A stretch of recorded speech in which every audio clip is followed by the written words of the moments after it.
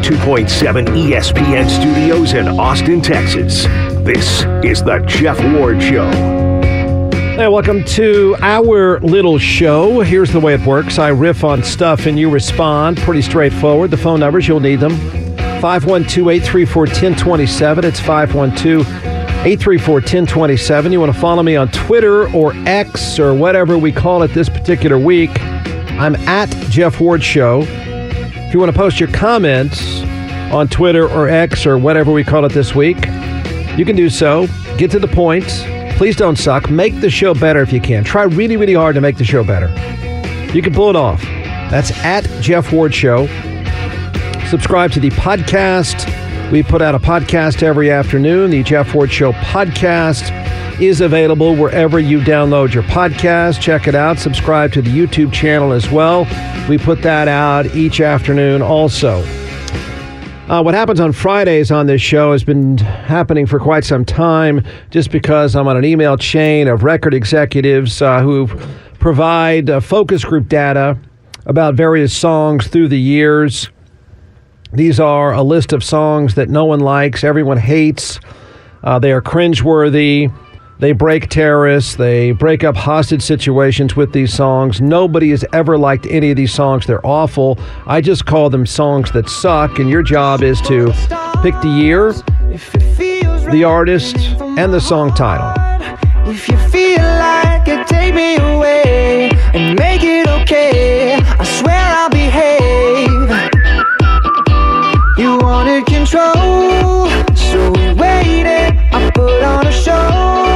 Now they've never made a good song. It doesn't exist. My ego is bad. I don't give None. Zero. There's never been one. And don't anyone try to tell me otherwise. It's all garbage. Okay, the artist is the metal group Maroon 5. Totally metal. Death metal, I would suggest. Maroon 5, Moves Like Jagger. Correct. And the year is 2005. You were so close to a 3 for 3. 2010, actually. Whatever. None of it. It's impossible for them to make a good song. It just can't exist. Not only does it not exist, it's never even possible. And if any of you like it, you go away right now. It's a great way to start the show, telling the audience to go away. I need you to go away.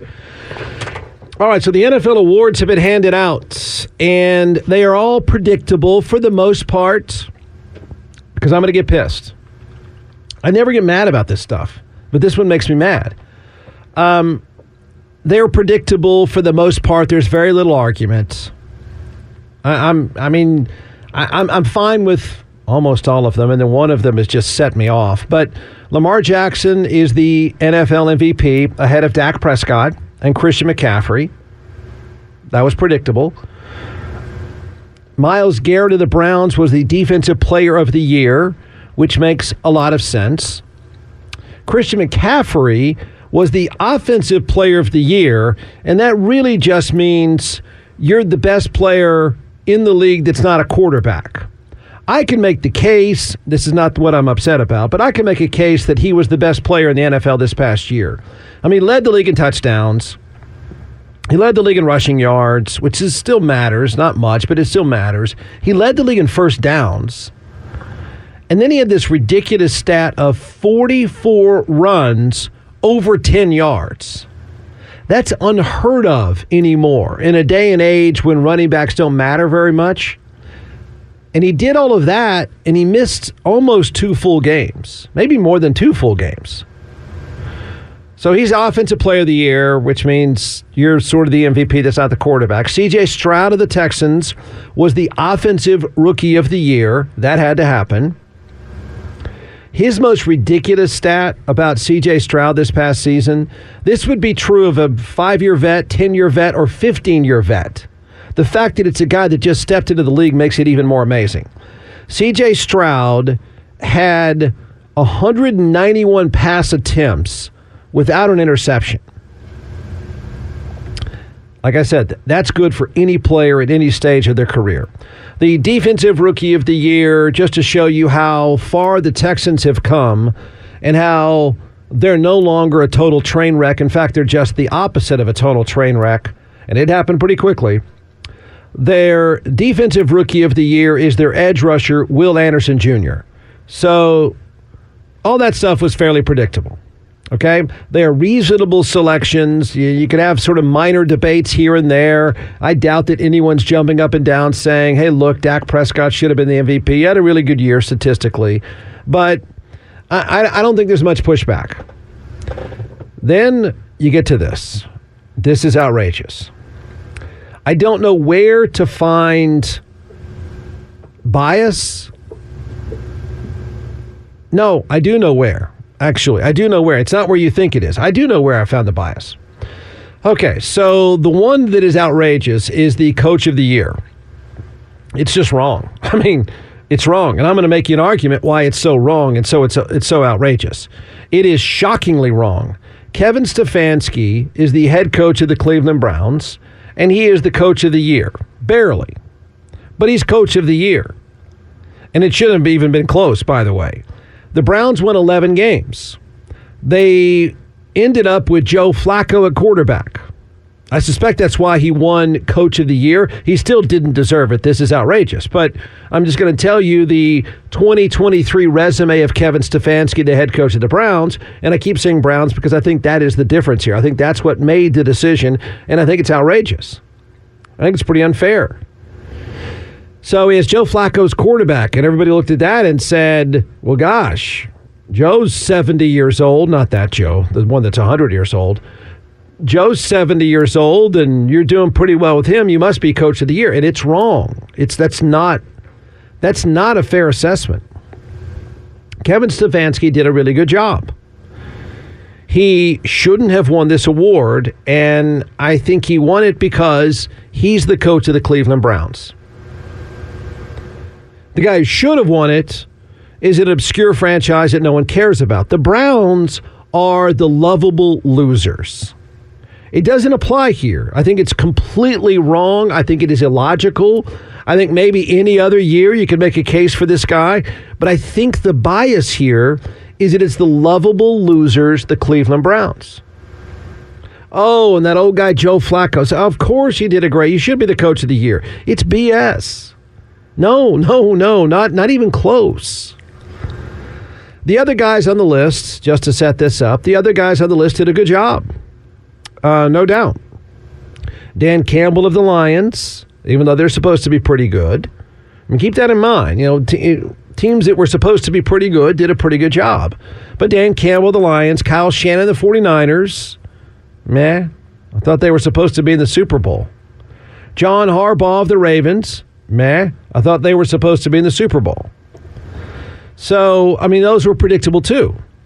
The only terrible, the terrible coaching jobs that jump off the page, these are easy. There's 3 of them. They jump off the page as terrible. The guys who did a good job, I think, jump off the page. One of them leaps off the page. But the guys that did a bad job this year, this is simple. Terrible coaching jobs. The names were Belichick, who's out. A coach named Sirianni, who's not out, but should be out. And then a guy in Dallas named Mike McCarthy, who should be out. They did terrible jobs coaching. That we know. Forget that. Coach of the Year. Wow. This is nuts. The fact that DeMeco Ryans of the Texans didn't win Coach of the Year is absolutely outrageous. Let me run through all what I thought were obvious reasons why he's Coach of the Year. And the reason why I don't think he's Coach of the Year is because the Browns are lovable losers. And no one cares about the Texans. No one. They're so nondescript, their head coach, who did nothing short of a miracle, can't even win Coach of the Year. So here are the Texans' win totals before DeMeco Ryans became the head coach. Okay? In 2020, the Texans had won 4 games. 2021, the Texans won 4 games. In 2022, the Texans won 3 games. his first year as the head coach of the Texans, a dumpster fire of a franchise that gets everything wrong. They've been a joke. Did you not hear the win totals? 4-4-3. They won 11 games this year. They had an 8-game turnaround. Now tell me, everyone, how it is you have an 8-game turnaround and you're not Coach of the Year material? I'd like to know. How do you go 4-4-3 and wins? A dude shows up and he wins 11, and I'm not even finished with what else they did. It's an 8-game turnaround. How are you not Coach of the Year material? How? But Jeff, the Cleveland Browns won 11. Yeah, I know. They were supposed to. No one with a pulse. No one. Those of us who think we know what we're doing. There's no way anyone saw 11 wins. No way. I would have named the head coach of the Houston Texans Coach of the Year with 6 wins. They got 11.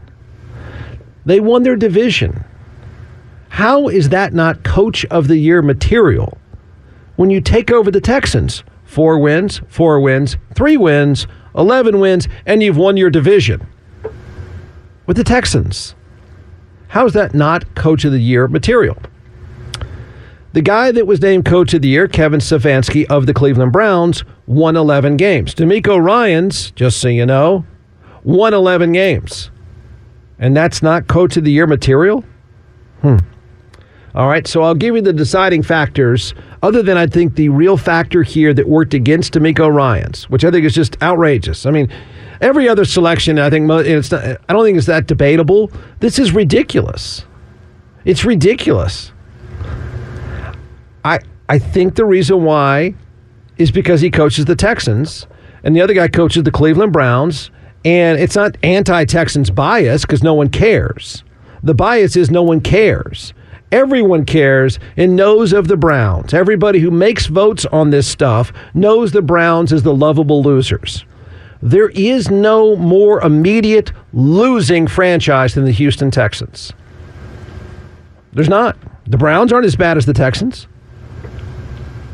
The Browns were supposed to have a good year. Did anyone think the Texans would have a good year? No. So let me give you the reasons, the deciding factors. If you were sitting there trying to decide Coach of the Year and you've got Kevin Stefanski of the Browns or DeMeco Ryans of the lousy, pathetic, directionless Houston Texans. Okay, you ready? Number 1. How about this one? Seems like a deal breaker to me.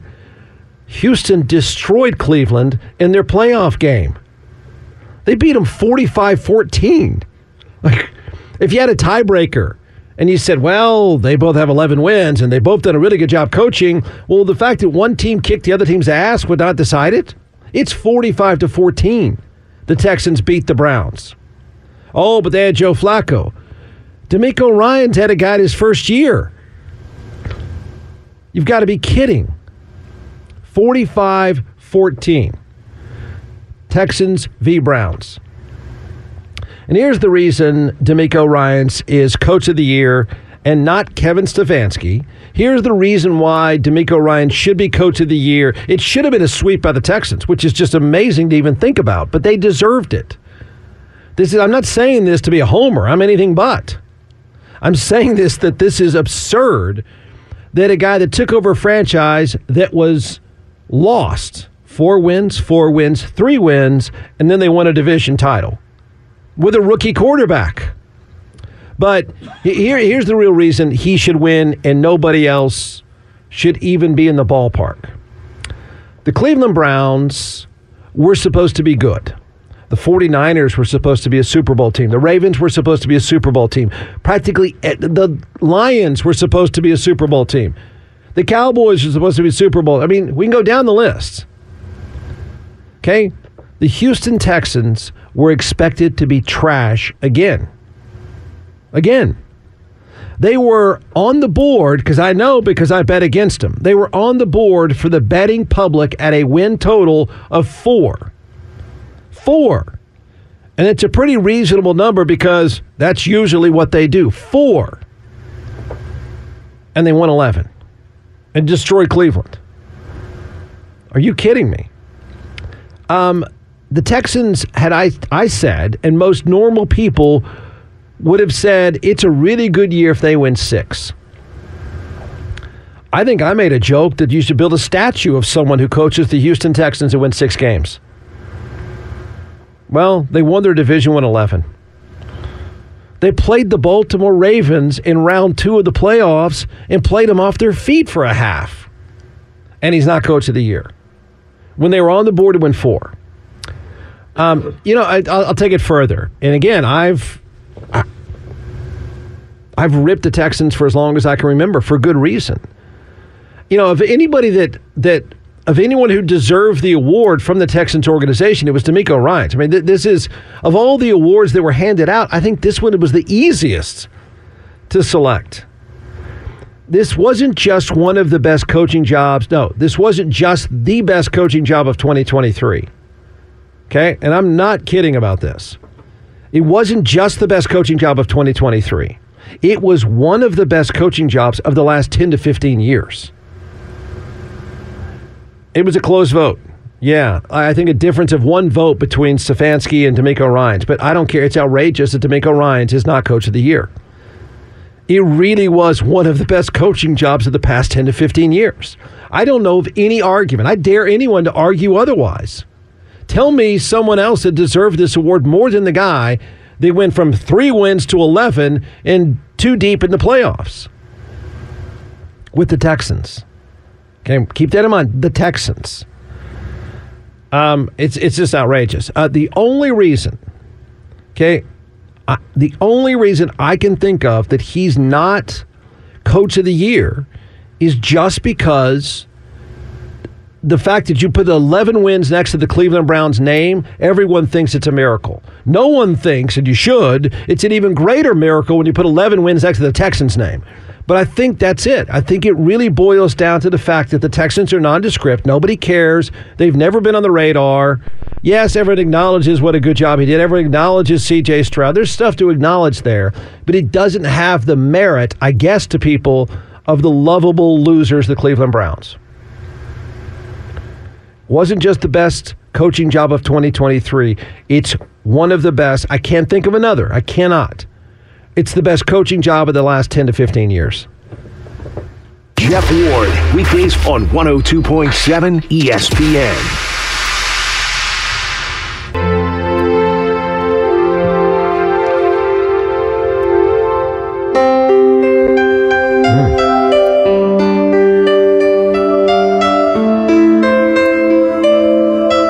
Songs that suck. Name the artist, the year, and the title.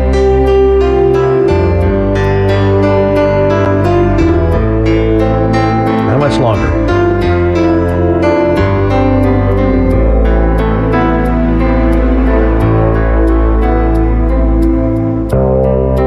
Oceans apart, day after day.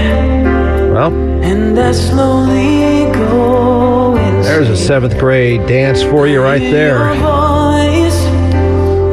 That is Licking the Side of Each Other's Face song. That's what that is. All right. That would be the horrific Richard Marx. I hope he's alive before I say terrible things about him. Horrific.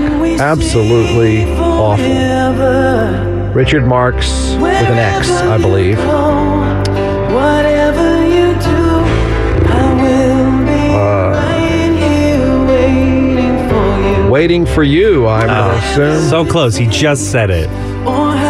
Right here waiting. Oh, right here waiting. Yeah. Right here waiting. Like I said, I was licking the side of someone's face, I believe. Richard Marx, right here waiting. Gosh knows, that's got to be early 80s. 1980. 1989. Almost a 90s hit. You mean I did make out to that song? You might have. I might have. Wow. That was awfully immature of me at that stage in life. Yeah, well, you know. 1989? There's no way.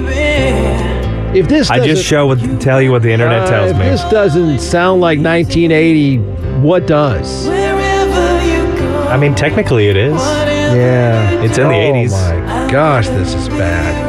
It's beautiful. You know Ed made out to this song, too. He loves Sure, it. He probably still listens to this By song. himself. Make it stop. So beautiful. Oh, Richard Marx. Aren't they all? Does he have other songs? I'm sure they're all the same. You want to know something remarkable about the San Francisco 49ers? How they've overcome one of the worst trades in football history. Congratulations, Dallas. I don't think people fully appreciate what a stupid thing they did and how they got out of it. This is normally, for an NFL franchise, normally a deal. No, this is a decade of damage. When you get it wrong on a quarterback, you are screwed for the next several years. When you trade up and get it wrong for a quarterback, you should be toast for a decade. It is amazing that they're in the Super Bowl as the best roster in football, and I think I know why. But this is a colossal screw-up that's rarely talked about. I mean, for good reasons, because they've overcome it. Not many franchises in history, when you go back and look at idiotic trades, idiotic quarterback trades, usually franchises are screwed. The Raiders went through it for years. The Browns went through it for years. Yahoo Sports has a story about this today. It's a pretty amazing read. It's amazing to think how dumb they were. What is regarded as a brilliant franchise. Regarded as one of the worst NFL trades in history. You ready for it? The San Francisco 49ers acquired the number 3 pick in the 2021 draft and traded first-round picks in 2021, 2022, and 2023, along with a 2022 third-round pick to the Miami Dolphins. 4 picks, 3 first-rounders to move up for the number 3 pick, and you've already dumped the guy, and you're in the Super Bowl. Trey Lance was drafted by the San Francisco 49ers. He played at North Dakota State, and by every measurement, had a good season. They gave up 3 first-round draft picks. This is one of the dumbest trades, the least productive trades in NFL history. He had 4 starts. He had 4 starts. He had 5 touchdown passes. That's it. You know where he is now, right? They traded with the Dallas Cowboys, of course, for a 2024 fourth-round pick. Trey Lance did not play a single game for the Cowboys this season. I have no idea why the Cowboys did that. I don't know. But it's not anywhere near as stupid as what the 49ers did to get him. It's unheard of to be able to survive swinging and missing on a quarterback, but swinging and missing when you've given away 3 first-round picks to do it. Here's how. They got bailed out. They got bailed out by the 7th-round pick of the 2022 draft. And the reason why they're not completely damaged goods is they got a really good quarterback by the name of Brock Purdy in the 7th round. Best of all, though, this is what's saving them for now. They got their starting quarterbacks cheap. They have money to spread around. But it is, I can't even come up with many comparisons of giving away so much and getting it all completely wrong. Now, to their credit, they just bailed. Like they said, screw it. We're not even going to try to force this thing. We're out. We're out on this guy. Oh, Dallas? Sure, take him for a 6-pack of beer. 3 first-round picks to move up to number 3 for a guy you didn't even keep for more than 2 years. It's one of the worst trades in NFL history, and Brock Purdy saved their ass. Yeah, I know. They're genius to find him. Come on. Give me a break. They stumbled into him. But that is, he's really saved that entire franchise from a total train wreck. The Raiders did the almost exact same thing several years ago, and they didn't recover for 6 years, even 10 years, really. Will go down as one of the dumbest draft moves of easily the last 30 years, some would say in draft history, only for a team to survive it perfectly fine and be playing for another Super Bowl title. Oh, and finding Dallas dumb enough to take him. How about that? But Dallas, to Dallas's credit, I guess, not quite sure what they're thinking, but they didn't use much to get him. The 49ers almost gave away their entire franchise to move up at the draft to take a guy from North Dakota State who couldn't even play a year. And they might win the Super Bowl. Jeff Ward, weekdays on 102.7 ESPN.